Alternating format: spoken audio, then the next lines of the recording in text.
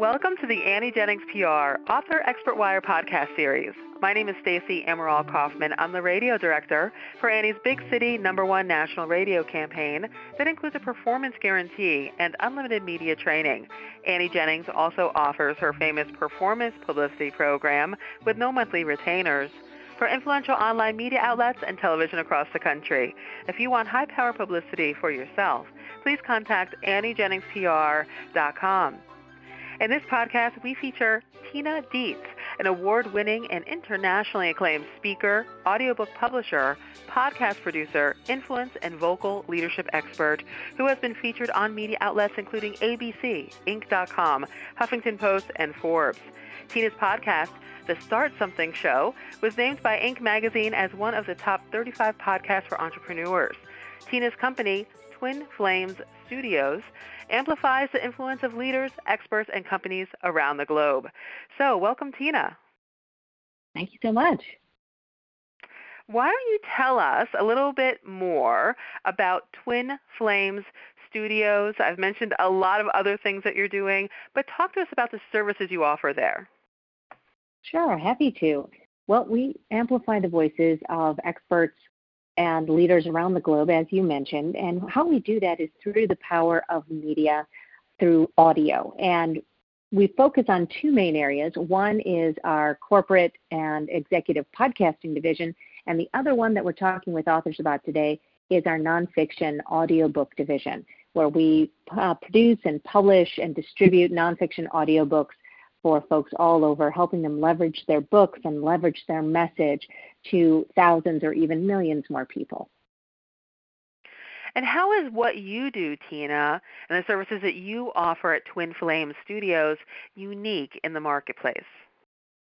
Well, in the realm of audiobooks, this all started when I was a full-time business coach and consultant. I had worked with more than 20 different industries in 8 different countries over the years, but I was also a voice actor on the side. And it's something I've always loved and always enjoyed.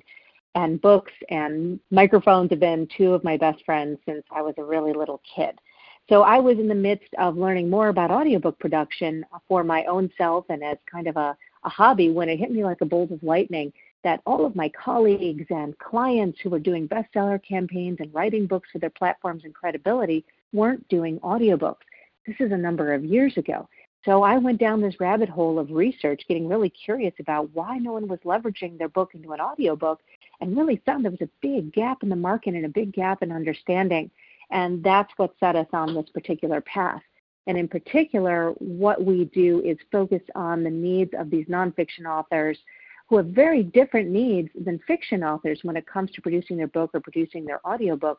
So we solve some big problems in that area. For example, we are the only, as far as I know, nonfiction audiobook production house in the world that is able to remote into wherever an author is, anywhere in the world, get fantastic quality sound from their home or their where they're living, and make it really easy for them to record their audiobook without ever having to step foot into a studio. And they get supported and directed through the entire process so they can just focus on their content and not on the technical. Well, that must be a huge help for audiobooks. And now I know you also work in the podcast space too. And I feel like, I don't know if you feel this way, and maybe it's not this way, but it seems like the podcast space is so crowded. What is your advice for someone, a business? We talked about amplifying voices for leaders, experts, companies. If someone wants to jump on this train, is it too late? Is there a way to carve out a space in the world of podcasts? Of course, it's absolutely not too late. As a matter of fact, we're just really the tip of the iceberg with podcasts is happening right now. I know a lot of folks in the entrepreneurial space feel like it's too big, it's too crowded, there's too many voices going on. But there was the same thing that happened with television years ago. The same thing happened with radio. The same thing happened with the internet. And eventually what happens is that, the cream of the crop rises to the top no matter what. And things are changing rapidly in the world of podcasting. So what I generally recommend for authors and experts is that you start with podcast guesting and get really, really good at connecting with an audience. Focus on honing your voice with vocal leadership skills. Focus on your storytelling. Focus on developing relationships. Podcasts are very different than other forms of media. The hosts are your potential colleagues. That's not the case with a lot of professional media outlets.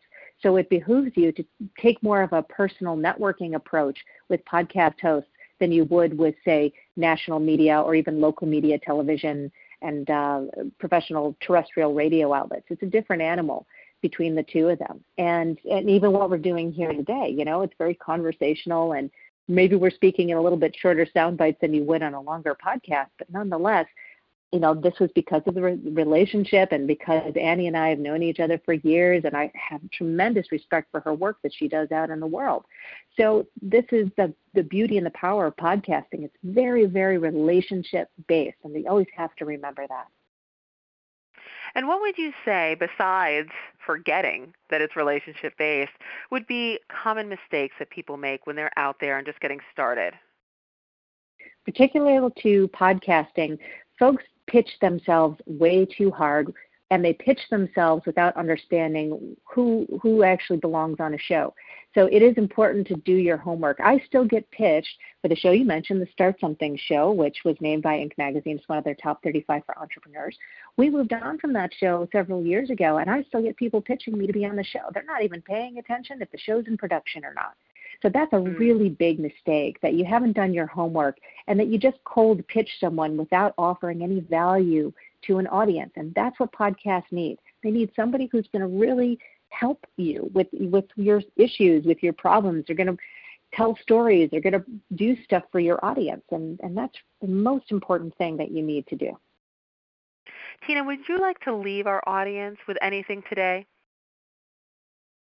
Sure, absolutely. I would say that, we usually don't think about the power of our voices in terms of how we look at our business tools or even how we look at our own health and vitality. But when you exercise your voice as a tool, as a muscle, as something that is your representative out into the world, you can do amazing things with it. There's tons of research out there that shows that there's different vocal qualities that are very important for you being viewed as a leader, for you being viewed as credible and trustworthy. And the power of storytelling is something that connects us all as humans. So don't leave out your voice when it comes to you assessing your assets in your business and in your PR and your promotion. It's important. The world needs your voice. Well, Tina, I love that. A wonderful way to wrap up our conversation. You can learn more about Tina Dietz and her services at twinflamesstudios.com. That's Twin Flames, plural, studios, also plural.com. And thank you for listening to this Author Expert Wire podcast brought to you by Annie Jennings PR. Visit AnnieJenningsPR.com to learn how you too can enjoy high-powered, no-retainer publicity to build an influential brand and achieve your marketing and PR goals and objectives. Till next time.